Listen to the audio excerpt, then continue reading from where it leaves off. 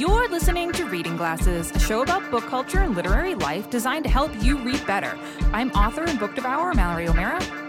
And I'm Bria Grant, filmmaker and e-reader. This episode, we're talking about monster books. Wow, this is exciting. We love monsters. And we're interviewing author Cadwell Turnbull. But first, what are you reading, Bria?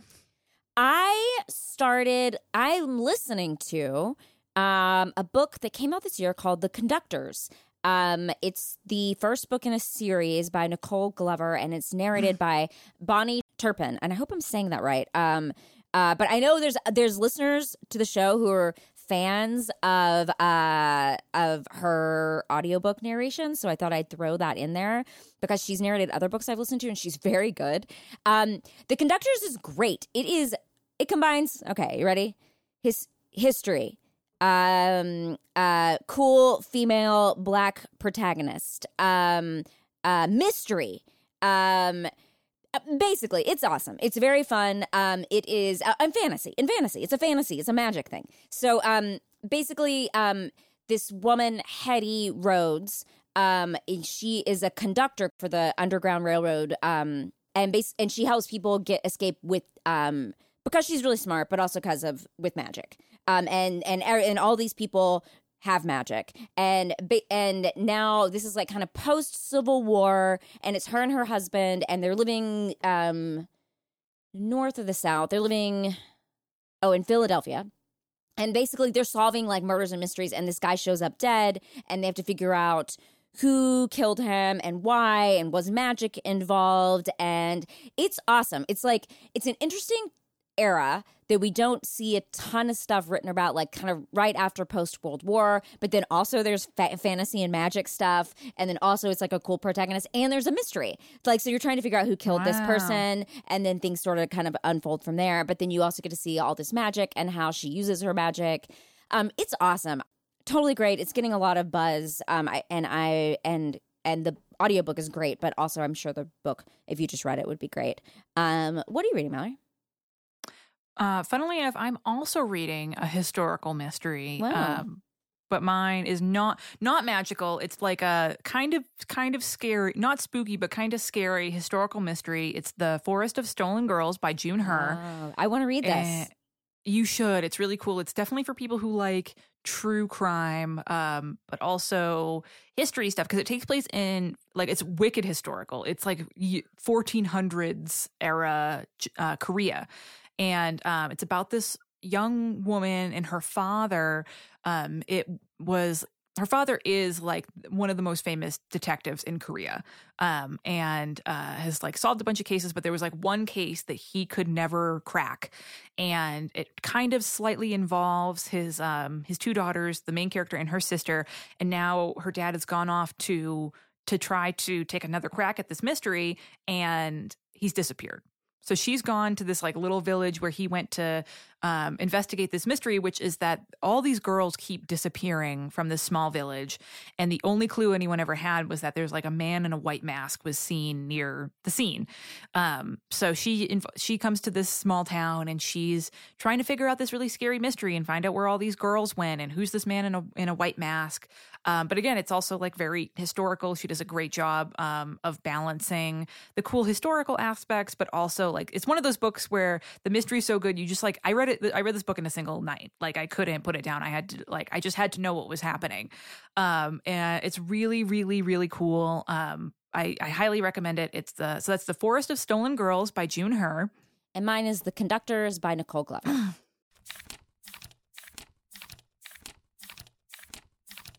So we want to take a moment to share some listener feedback. Gail Herme wrote in, "Dear Bria Reading and Mallory Glasses." I love that. I'm not sure if this is a book sin or a book tip, but what I do with the bookmark's fin so it doesn't get caught anywhere is fold it over the book. Whoa. Describe this? What do you think they're saying? So yeah, I wonder how much sticks. So he takes the top of the bookmark that's sticking out of the book. And my question is, I wonder how, like, if he's doing it with this, like, an inch sticking out, or like he like has half the bookmark sticking out and he folds it over. I'm very interested in like how much folding is going on very here. long. It's like a very long bookmark, and so you have to do it, or this is just for fun? He says, now most of my bookmarks are not bought nor fancy, so I don't care too much about their lifespan, but I really like the wedges they get after a few books. Wow. Interesting. Enter a bookmark folder. I'm going to say I agree with Gail Harriman. I do not think this is a tip, but I don't think it's a sin. I think it's I definitely don't think it's a sin. If it's your bookmark, you do whatever the fuck you want with it. It's a quirk. If you want to fold it to make it better for you, go for it. We used to ask people at when we first started the show if they had any like quirky bookish things that they do, and I think this falls into that category. Oh, it totally does. Yeah. This is definitely a book quirk, but I don't think it's a book sin. They're really, I mean, if you listen to the show, you know there are very few book sins. Yeah. We are all about absolving guilt, and I don't think this is a sin. This is a very cool book quirk. So Madeline wrote in and said, I love the exploration of the thing that draws you into a book. I'm a pretty even split between language and character. I love a slice of life book, or what I call a Seinfeld book. Content, but no plot. That's very funny. But my parents are setting, that's Madeline's mom, and plot, dad. And it totally affects how I recommend books to them. I've also used a similar system when doing reader's advisory. I'm a library assistant. Oh, hey. But it's nice to have a name for things now and proof that I was going in the right direction. Also, shout out to Novelist. I use it every day when I'm at work. It's so incredibly helpful. As you recall, we had the person from Novelist on our show, right? Yeah. So here is... Madeline has a very long bookish wheelhouse. Mallory, I think you and I I'll read one and you read the other. Okay. We'll split. I'll read odds, you read evens. Okay. Slice of life / quiet books. Books about books, fiction or non. Coming of age stories. Well done LGBTQ plus representation. Non-crime related Scandinavian fiction. Anything set in the desert, any desert will do, but especially love the American Southwest. Shout out, me too. Fantasy with political leanings. Books where the author's passion for a subject makes me love it too. Oh yeah, that sounds like a good microhistory. Magic that follows the rules it sets up. Mythology retellings. Books in cities I've lived in. A hyper-competent ship or spaceship captain taking his wacky crew / found family on an adventure. Own voices, First Nations rep. Non-YA dystopian. When a high fantasy is revealed to be our distant future, or if it even has no effect on the story overall. Even if it has no effect on the story overall. Anything about or set during the Spanish Civil War. Anything dealing with Paris and the Lost Generation. Philosophical books disguised as fiction. Books with lyrical / poetic descriptions of ethereal settings. A woman on a journey, like Bria. What? And magical realism. Wow. You like a lot of wheelhouse. I love it. A lot of buzzy reading glasses wheelhouse items in there. So quick bookmark from me. I'm pretty excited. I am doing a book event. If you're listening to this episode the day it comes out, tomorrow, Friday the 17th of September, I am going to be in conversation with the author and artist Brom. He has a new book that came out this week called Slewfoot. It's very much like The Witch. It is New England setting, feminist story with lots of Satan-y, demon-y monster things going on with really cool illustrations. Copper Dog Books is putting it on. I'm going to be in conversation with Brom Friday night, the 17th at 7 p.m. Eastern Time, 4 p.m. Pacific Time. And we're going to be talking about New England and Puritans and witches and Satan and monsters and demons. And it's going to be really, really fun. You can also get signed copies of my books from Copper Dog Books. So if you want to get a signed copy of Lady from the Black Lagoon, I sent them a bunch of book plates. But I highly recommend joining us if you want to get in the spooky season spirit and watch me and Brom talk about things. I'm going to try to see if I can find a Dunkin' Donuts so I can get a nice coffee so I can be extra New England-y when we talk about this New England book. But I'm excited. I will put a link in the show notes. You can email us at readingglassespodcast@gmail.com if you want a list of all the books we talk about on the show delivered to your inbox every month. You can sign up for our newsletter. There's a link in the show notes. Before we talk about monster books, we're going to take a quick break. This episode is sponsored in part by Soylent. Soylent, the original food tech company, makes delicious and nutritious nutrition products in convenient formats. Folks, you've listened to the show. You know I'm all about convenient formats when it comes to food. Until we started getting sponsored by Soylent and I started drinking Soylent Complete Meals, I just wish that I could plug myself in like a phone at the end of the day. But now I don't have to feel that way. Soylent has a bunch of different products and they're all super convenient and awesome. The one that I'm obsessed with and I have for breakfast basically every day is the Soylent Complete Meal. It's like this like little ready to drink shake.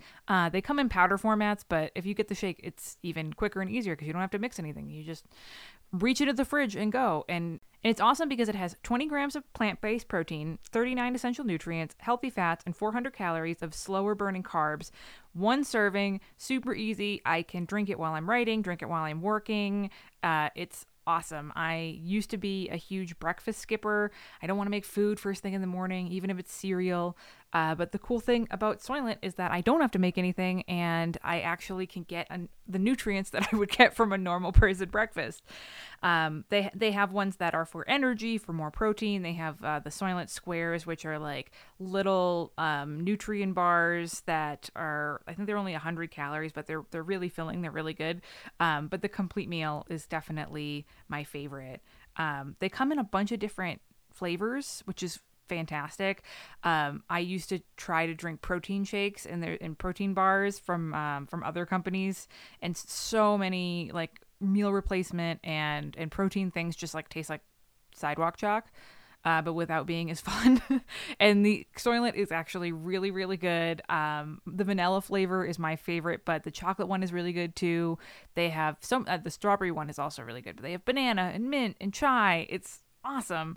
I use it for breakfast and sometimes for lunch, but you can really have it to replace any meal. It's so much better than skipping a meal. I highly recommend it if you are busy, if you are like me, you don't like cooking, and you're way more apt to skip a meal than sit down and make one. You don't have to, especially if you are doing things that require your brain, which is everything. It's nice to give it some fuel. That's why I love grabbing one of these before I start writing for the day. It's perfect. So if you want to try it out, which I highly recommend you do, you go to Soylent.com/glasses and use code GLASSES to get 20% off your first order. That's 20% off your first order. That's pretty dang good. So go to Soylent.com/glasses and code GLASSES for 20% off. Glasses.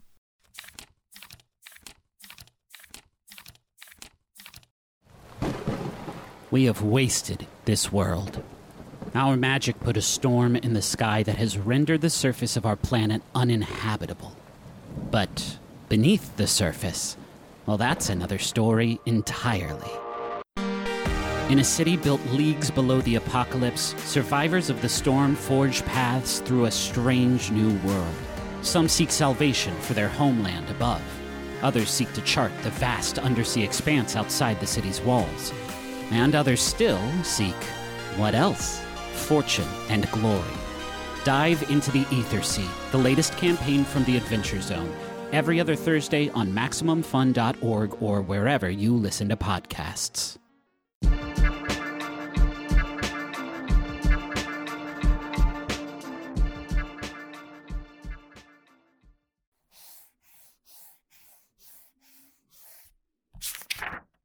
This week, oh wow, I am excited.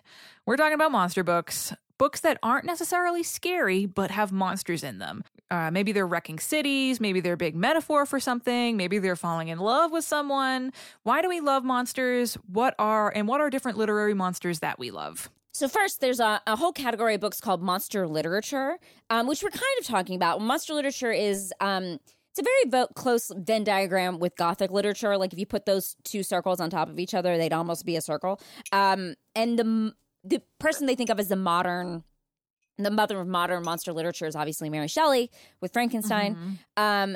But modern literature and monster literature, pretty much the way people define it is it has a monster who's tormenting the protagonist, right? So that's not exactly what we're talking about here because we're talking about things that sort of break that mold. So it's not exactly monster literature. We're talking about humanizing monsters today and stuff like that. But and also, I mean, I don't want to leave out. You can go back for monster related books as far back as Beowulf, right? Like we've been thinking about monsters as humans for a very long time, which we will get into.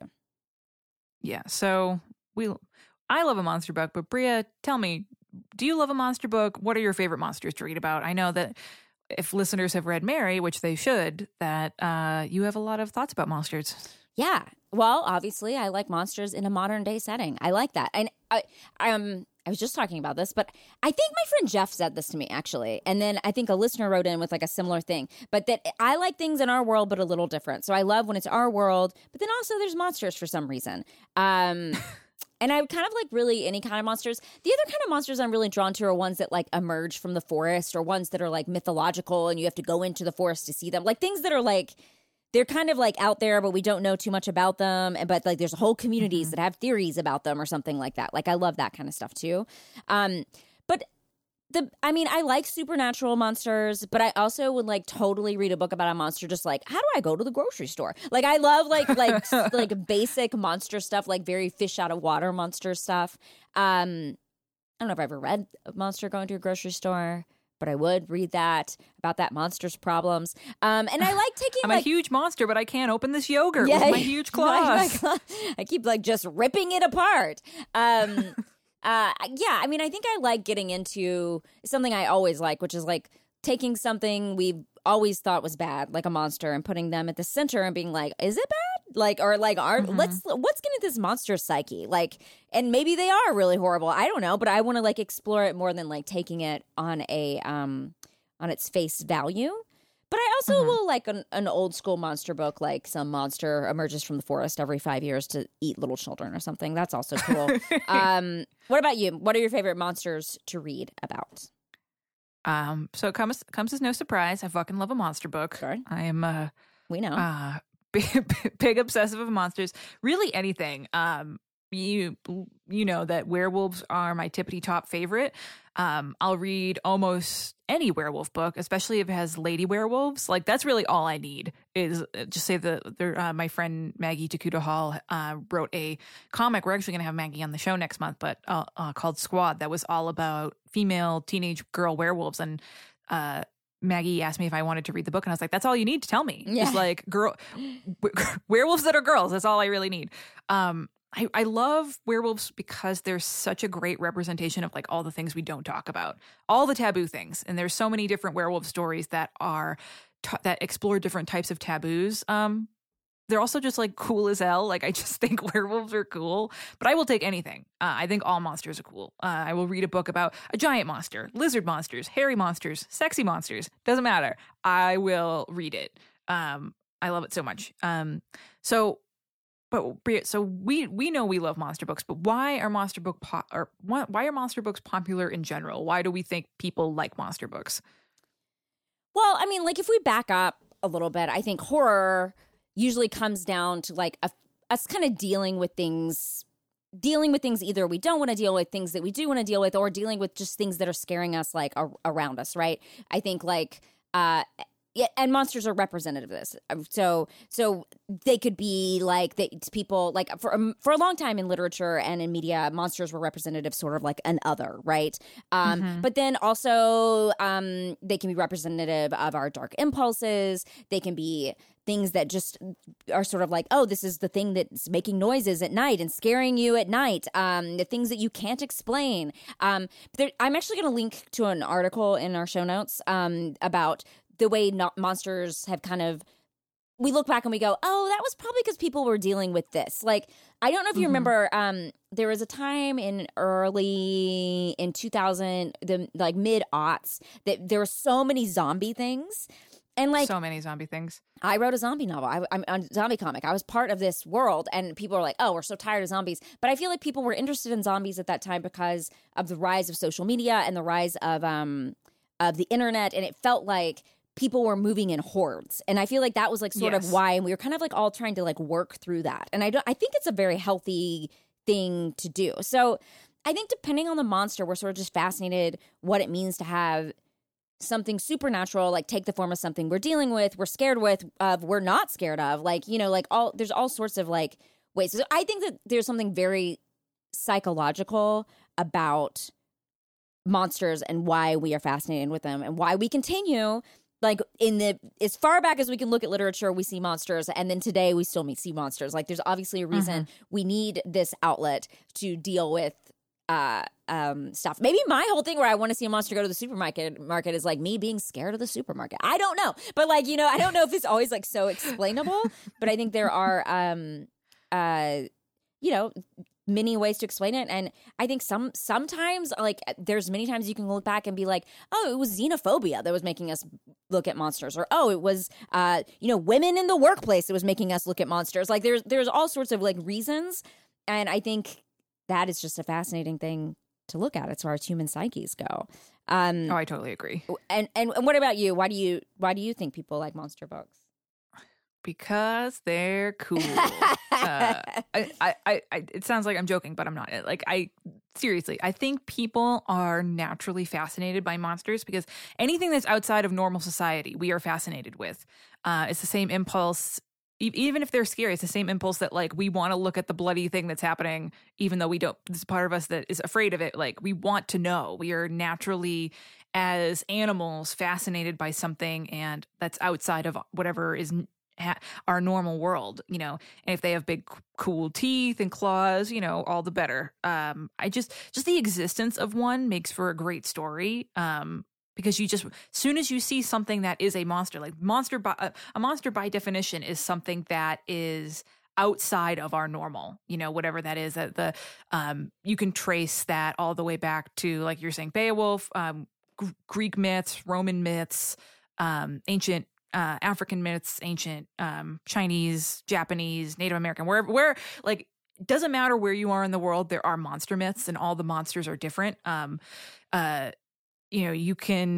soon as we see something like that, we want to know, where did it come from? Is it going to eat me? Like how did it come to be? And if you add people fighting it or dealing with it or falling in love with it, you've got a great plot. It just like immediately makes, at least for me, and I think a lot of people, just makes for a great story. You want to know what's going on with them. And they're just cool. So Bria, what about monster books that aren't horror? We're talking about some scary stuff, but as you were saying, like monsters going to the grocery store, like, have you ever read books like that? Do you want to read books like that? Yeah, I love that.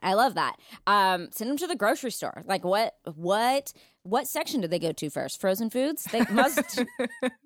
Frozen goods. But no, I mean, yes, I think there's so much room for modern storytelling where there are monsters. And I love when literary fiction like puts a monster alongside the real world or the modern world, or, it's just a monster happens to live in this world. And I will say, like, we're about to interview Cadwell Turnbull, and his new book, it's not, I mean, there's scary parts in it, or things that are, like, there's definitely, like, things that are scary, but I would say it is more like a literary fiction book that has monsters and is dealing with, like, this is not a spoiler, the book opens with a police shooting, and but in the video footage that's released, before the police shoots the person, they're a werewolf, and then they shoot them and they turn into like a regular person, a black person, and that it's this interesting way of like dealing with monsters, but in modern day, and like what would that look like, and how would people deal with it? And it's fascinating to watch him go through and see how people deal with it when they are like, I didn't see that, and they justify not believing in monsters in modern day. It's a great take on like on monsters in modern day. Like people got to pick up this book. You'll hear me talk to him about how much I loved it. So I won't go about it too much more. But what about you? You love obviously horror books that are monstery. Yes, but also some of my favorite monster books are totally not scary at all. They're just like straight up literary fiction. The Minotaur Takes a Cigarette Break by Stephen Sherrill, Miss Caliban by Rachel Ingalls, The Essex Serpent by Sarah Perry. There's just so many great ones. I think it's because monsters are such great metaphors. It's such a great way to explore parts of ourselves. And I think that's why monsters are so enduring. And like Frankenstein, obviously, Mary Shelley is a fucking genius. But the reason why we all love Frankenstein is because there's definitely a point in your life at some point where you felt like Frankenstein's monster, and like you're reading it the whole time and he's this scary monster and you're like, oh God, he's going to throw this little girl into the lake. But at the same time, you're like, man, he just like wants someone to hug him. Like he just wants a friend. And we've all felt like that. I talk about it in Lady from the Black Lagoon, where when I watched Creature from the Black Lagoon, I was like, watching it and thinking as the creature's swimming underneath Kay, the female lead, it's like I felt like that when I was in high school, you know, like watching hot people go by. Like, I get it. You know, it's a great way to explore the dark parts of yourself. And it's just a great way to reflect society. Mrs. Caliban, it's a very, very short book. It came out decades ago. It's about this lonely woman, and she's just like this housewife who's just like unhappy with her life. And she falls in love with this fish man that has escaped from this nearby government facility. It came out way, way before Shape of Water, and they actually reissued it and gave it a new cover when Shape of Water came out because so many people were like, oh my God, it's just like Shape of Water. But really, the fish man becomes like the symbol for everything she thinks is wrong with her life. And it's such an interesting, in a non-horror way, even though like the monster is a huge part of the story, to explore, you know, her unhappiness and domestic unhappiness. And the monster just adds so much to the book, while also being cool as shit. So what monsters do you want to read more about? What do you think there should be more books about, monster-wise? I don't know. I mean, I think these modern monsters are cool. I think like humanizing, like getting inside the monster brain is cool. But I don't know. I'm always here for, you know, a small town with a monster secret. I mean, I'm here for like. I mean, I think we're never gonna run out of interest in monsters. You know? No. Oh, 100%. Totally agree. You know, I want more female werewolf books. Sure. Yes. I just can't. I don't think we can get enough of them. I want more. Especially, I don't think we have enough female werewolf movies. There's never been a female werewolf movie that's been directed by a woman. Right. I can't remember who directed Ginger Snaps. It was co-written by a woman, but wasn't it directed by John Fawcett? Yeah. Yeah. Yeah. No. I just want more female writers, non-binary writers, LGBTQ writers writing about female werewolves and other type non-male werewolves. Also Minotaurs. I mentioned Minotaurs Take a Cigarette Break, which is you should read that, Bria, because it's very much like what you were talking about. It's this like Minotaur, but he just like lives a normal life. He's like a fry cook at a restaurant. He like has this crush on this girl. You know, he's just like is trying to live a normal life as a Minotaur. It's really, really good. I just love Minotaurs so much. I think they're super cool. Any kind of Minotaur labyrinth books, but with a humanizing of the Minotaur, I will read. I just think there should be more of them. You know, our accents make us say that word differently. How do you say? Minotaur. Oh, I say Minotaur. Yeah. But I think it's always so tough whenever we pronounce things on this show because you're from Texas and I'm from Boston. So like we're on the extreme ends of the spectrum when it comes to American accents. That's true. Well, however you say Minotaur, we need more of them. You can send your thoughts to readingglassespodcast@gmail.com. We'd love to hear what your favorite monster is and your favorite monster books. Before we interview author Cadwell Turnbull, we're going to take a quick break.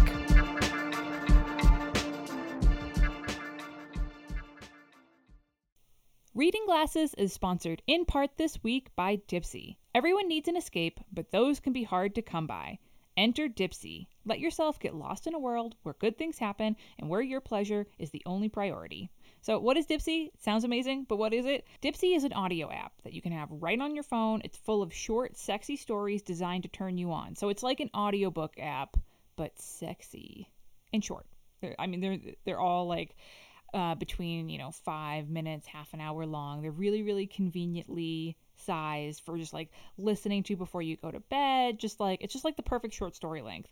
And you can listen to all kinds of different stories. The reason why Bria and I love Dipsea is that you can basically search by your sexy wheelhouse, which is awesome. Like if you want a story with someone narrating it with a sexy accent, or you want a story about like hooking up with a hometown crush, or someone hooking up with a coworker that they always had a thing for, it's pretty freaking cool. We know that there's a lot of listeners to Reading Glasses who love romance, who love erotica. If you're looking for something where you can literally just browse by your sexy wheelhouse, Dipsea is perfect for you. And it doesn't always have to be super sexy. If you want to wind down, Dipsea has wellness sessions. They have soundscapes to help you relax. If you do want sexy before bed, they do have sensual bedtime stories. It's just absolutely fantastic. If you're a fan of erotica and romance, or it's something you want to get into, this is the perfect thing to get. It's The interface is really easy to use. It's really designed with romance and erotica readers in mind. And for the Glassers, Dipsea is offering an extended 30-day free trial when you go to dipseastories.com/glasses. So you can try this for a month for free. Think about it. That's a lot of sexy stories that you could fit into a month. That's a lot of sexy scientists, sexy construction workers, sexy firefighters, sexy whatever you want. So that's dipseastories.com, DIPSEA stories.com/glasses. That's dipseastories.com/glasses for a full month of free sexiness. Glasses.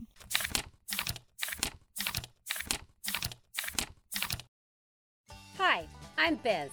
And I'm Teresa. And we're the hosts of One Bad Mother, a podcast about parenting. Parenting is hard, and we have no advice. But we do see you doing it. Honk if you like to do it. Didn't we have a bumper sticker a while back that was like, honk if you did it? That's what it was. I think it was honk if you're doing it. Why did we not ever make those? We did make them. I think they're still in the Max Fun store. Honk, honk, you're doing it. Thanks, Biz. So are you. Each week, we'll be here to remind you that you're doing a good job. You can find us on MaximumFun.org. Honk, honk. Toot, toot.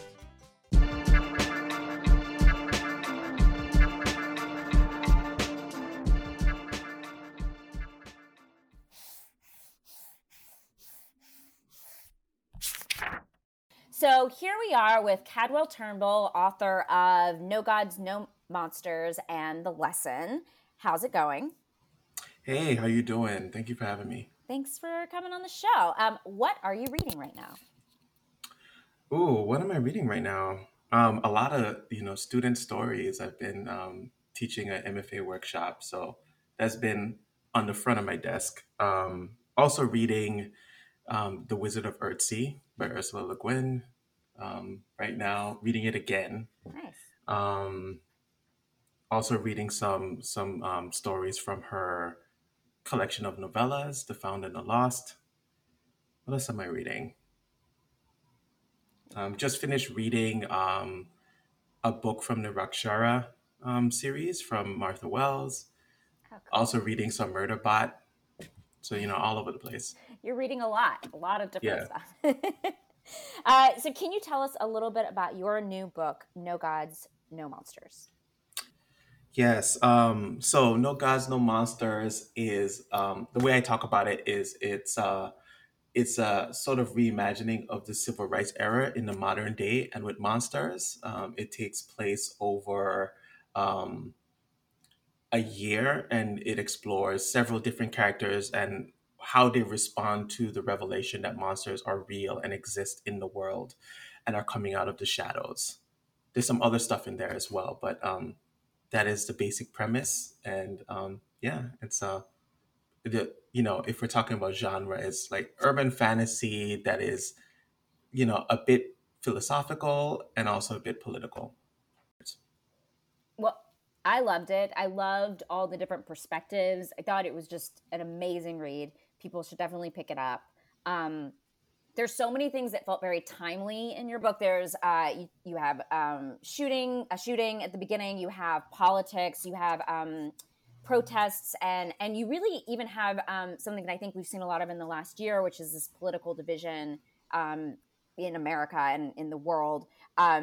Did you write this? I mean, obviously, the civil rights movement, but did you write this during COVID? Did you write it as a reaction to all of this stuff with COVID? Or did you just sort of predict the future about what was going to happen? Because I feel like I've seen, there's a lot of stuff in your book that is happening right now. Minus the monsters, obviously. Yeah, I mean, I started working on the project before COVID, and I outlined the project before COVID. But I was working on it as COVID was happening. I was revising it as COVID was happening. I was pretty much, for the most part, nearing, my first, the finishing of my first draft by the time the pandemic started. It's strange. I didn't plan for all of these connections to be so salient. Those things have been on my mind. There's a police, an officer involved shooting at the beginning of the book. Mm-hmm. and that's something that I've, has been on my mind for a while. It's on the minds of a lot of Black people, and um, it's just, when I was thinking about, well, how would monsters come out, and in this case, werewolf, what might that look like? What would be the situation for which that might happen? Especially if it's a monster from a marginalized background, and it seemed like an intuitive fit. I just kind of made that decision early on. And then as I was working on the book, it kind of evolved from there. And it became this peeling back of that moment, and also the relationships that led up to that moment, all of the things that is happening under the surface of the book that leads to this revelation and what comes after. The stuff with I'm figuring you mean when you ask about the pandemic, the way that people, different groups of people have responded to the pandemic, the amount of belief they attribute to what is happening. Some people are very disbelieving of that this pandemic is a serious threat, and this has remained so despite all of the illnesses and death. And in the book, it when I was imagining, monsters coming out, it seemed like it made sense to me that some people would have um, a disbelieving attitude to that fact, and it would be pretty easy for them to discount it. And that some people would believe it, that the world would be split on the matter. And I was initially concerned that people would not find that believable. um, I was like, if this happens, wouldn't people just immediately believe it? And would you be able to cover it up in a sufficient enough way that people would start to doubt their own memory of what happened?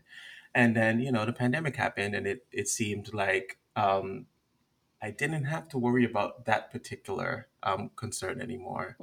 There's a lot of evidence in the real world. Yeah, absolutely. I think that you really mirrored that in a way that yeah, the whole time I was reading, I was like, oh yes, exactly what's happening right now. Yeah, it's great.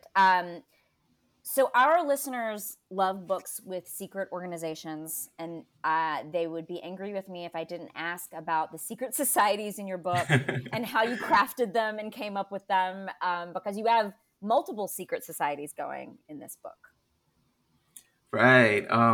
Yeah, that process was sort of organic. When I was working on the book, I started doing a bit of research into secret organizations, and as I was doing some reading, it seemed pretty clear that these histories for secret organizations have like really interesting twists and turns, and there's also these strange points of connection. There's a character in the book called 6 Alfred 9 that traces the Hermetic Order of the Golden Dawn all the way to Scientology, and it's not a difficult thing to do. And a lot of secret organizations have either similar roots or have been influenced by each other over time, and they split apart and they form new organizations. And so um, it seemed like it was a good way to explore why monsters would be hidden. It seemed like the logical reason that they would be able to hide so well. And I, as I was reading and I was seeing all of these kind of like branching relationships and hard to pin down details, it occurred to me that this would be exactly how it would feel to someone discovering that monsters are real and trying to figure out where they came from or how they were hidden for so long. It would seem like really hard to and difficult to understand and triangulate. Mm-hmm. And so that became a part of the book. In the novel, there's two major secret societies. One of them is, a benevolent one to an extent, and the other one is a malevolent one, and there's a conflict between them. And that was also really fun to do, but it's very, very obscured. A lot of the characters in the book have no idea what's going on, and that's part of like their struggle in the book, trying to understand who the players are and where their roles lie within the events of the book. And it was a lot of fun. I enjoyed it. I even read some academic articles about secret societies. There's an academic out of the UK that does research into social organizations generally, and he became an influence for one of my characters. And one of the things he looks at is he looks at cooperatives, which was also an important aspect of the book, but he also looks at secret organizations of different kinds, terrorist organizations for one, criminal organizations, and then, secret fraternities, secret organizations, religious orders, all of these different kinds of difficult to pin down groups where they are, a big part of their appeal is their secrecy. That's cool. Yeah. I loved what you included about cooperatives as well. And also there's a lot of science in this book. At one point I looked you up to be like, does this guy have like a science background? Like how did like there's a lot of research put into this book. I appreciate that. Yeah. I mean, some of that was, I've been thinking about and working on this for a long time. Parts of it was within the last couple of years, but some of it was, has been kicking around in my brain for several years now. And, mostly it came out of reading. And then some of it came out of having conversations with people that know this sort of thing. I would not consider myself a scientist at all, or have the ability to explain this in an actual conversation. I just did a lot of research and talked to a lot of people. Well, I believed it. I thought it was great. Appreciate that. So this episode is all about monsters. If you had to pick a type of monster you never get tired of reading about or writing about or anything, is there one? What would that be? Ooh, yeah, I mean, all of them. I mean, okay, so I was a huge fan growing up of Buffy the Vampire Slayer, and so that was my way into, um, you know, really liking vampires and being into vampires. And the thing that I really find fascinating about vampires is the immortality part of it. What would a person be like if they lived forever?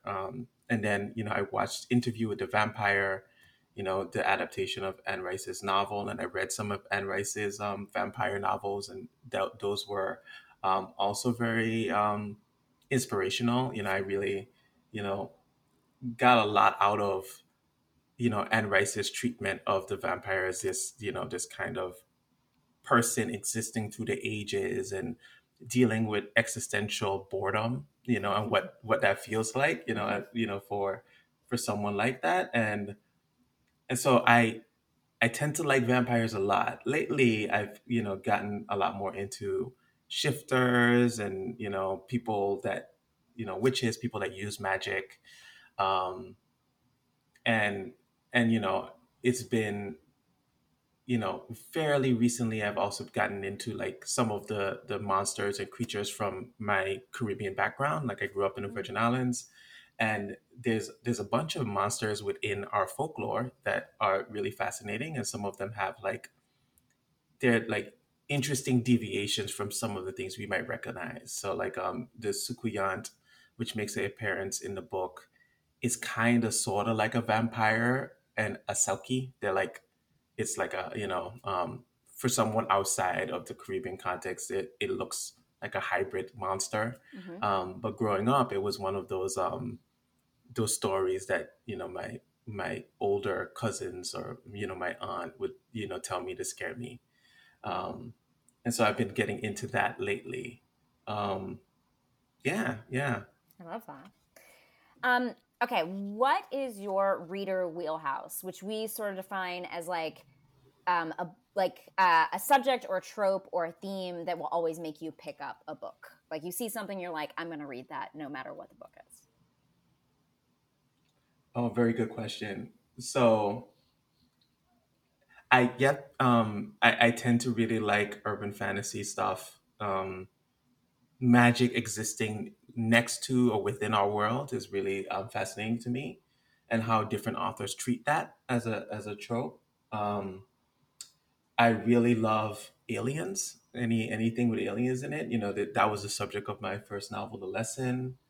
Time travel. I'm a huge fan of time travel, in fiction and in media. One of my favorite TV shows of recent memory was Dark. which is it's a German language show.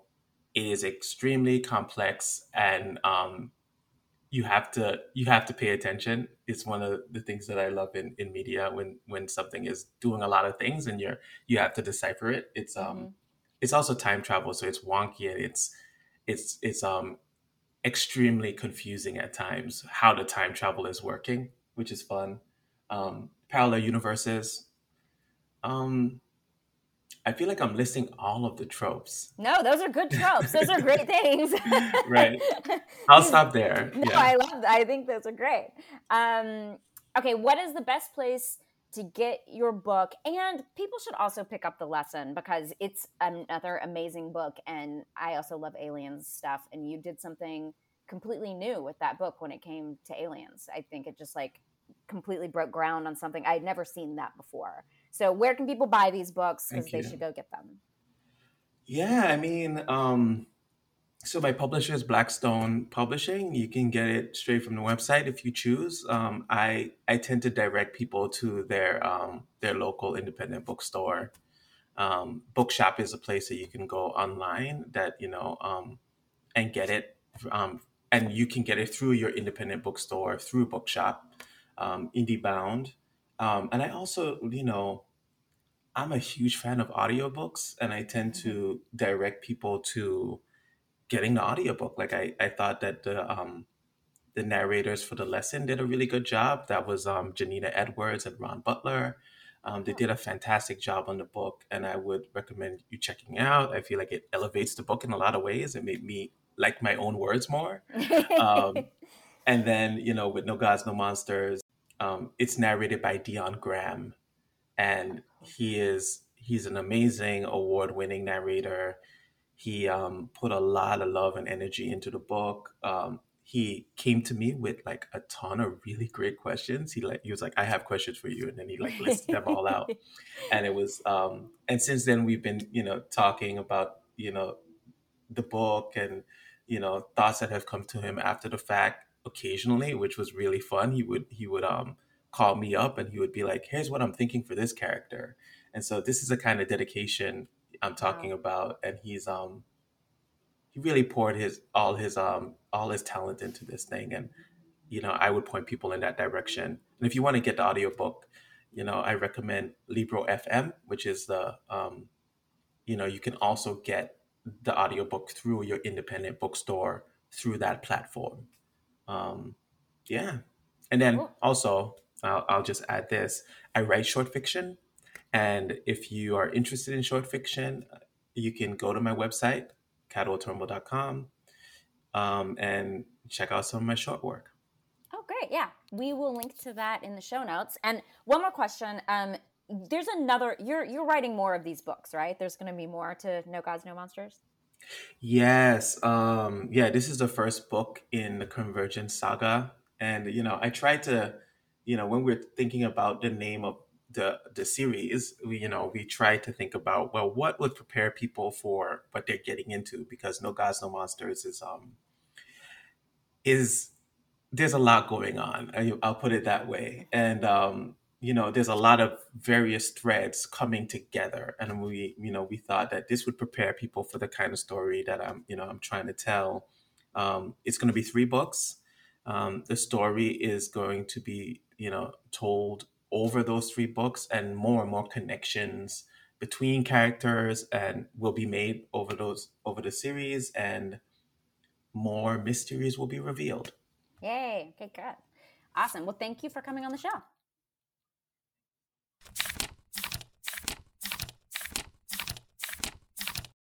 Time to solve a bookish problem from one of our listeners. Jonathan writes in, so here's my problem that starts off sounding like a great thing, because it ultimately is a great problem. My almost 3-year-old loves being read to. He will ask any adult who comes into the house to read to him and would be content bringing us books for hours. His favorite question is why, but a close second is would you like to read this to me? In a few years, his natural desire will hopefully translate into him reading to himself. His mom and I just don't have it in us to read continuously for hours on end. We've been trying read-along books and he loves them. Read-alongs are picture books with narration like how they would read books on Reading Rainbow. We've been using Overdrive, but the system isn't easy to navigate, and often the narration doesn't start or will stop halfway through. It doesn't look like Libby supports read-alongs. There is a paid application called Epic that does read-alongs really well. When our free trial is over, we are definitely going to subscribe there. Do you have any other suggestions for reading to toddlers without mom and dad having to do all the reading? Okay, my suggestion is go get a time machine. Go back to fast forward your child. Go back to the 80s and get a thing called a Teddy Ruxpin. Oh my God, I remember we were so obsessed with this. Teddy Ruxpin. Teddy Ruxpin did read-alongs. High point of my childhood. We reached out to some people, and we will get back to you. I'll see if any of my friends respond. But Mallory found something that I think is worth sharing. Yeah, so I found this really cool thing. There are some drawbacks to it, but I think it might totally solve this family's problem. It's called Yoto, YOTO. It's basically an audiobook player, although it can act as just like a Bluetooth speaker, but it's specifically made for children to use. It's this little speaker with like big knobs and a little slot at the top. In the slot, you or your kid can put a card that has an audiobook on it.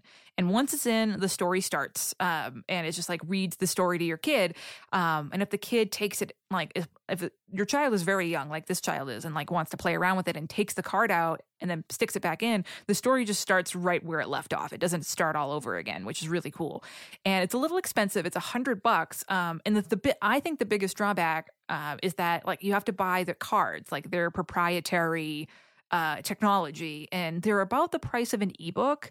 I know they have sales, so they range, from like $3 to $15 or whatever, is exactly the price of an ebook. And you buy these, the cards are like the size of a trading card, and they each have like a book on them. But the thing that's really cool is they have a huge age range for kids, and they have a bunch of cards for 1 to 5 years old. Oh, good. And they do sell bundles of them with like a bunch of different cards. Like you can buy a pack of cards and they'll all have different things on there. And I think it would be, even though it's kind of expensive, and again, you have to buy the cards, I think it would be great for this family because it can be totally operated by a kid. So if a kid wants to listen to a story, he can put one in himself. He doesn't have to bother you, and he can just like hang out in his room or his playpen or whatever and just like pop cards in whenever he wants. And you could get the hard copy of the book from the library or buy it, and he can follow along. I think this is something that especially for this kid in particular, this kid's definitely a future glasser. Oh, I mean, sure. This is a reader. He's a book sniffer on the horizon for sure. This kid is awesome. But I really think it solves all the things of like wanting to read whenever he wants, being able to read over and over again without his poor parents like losing their voices because they've read, I don't even know what books kids read now.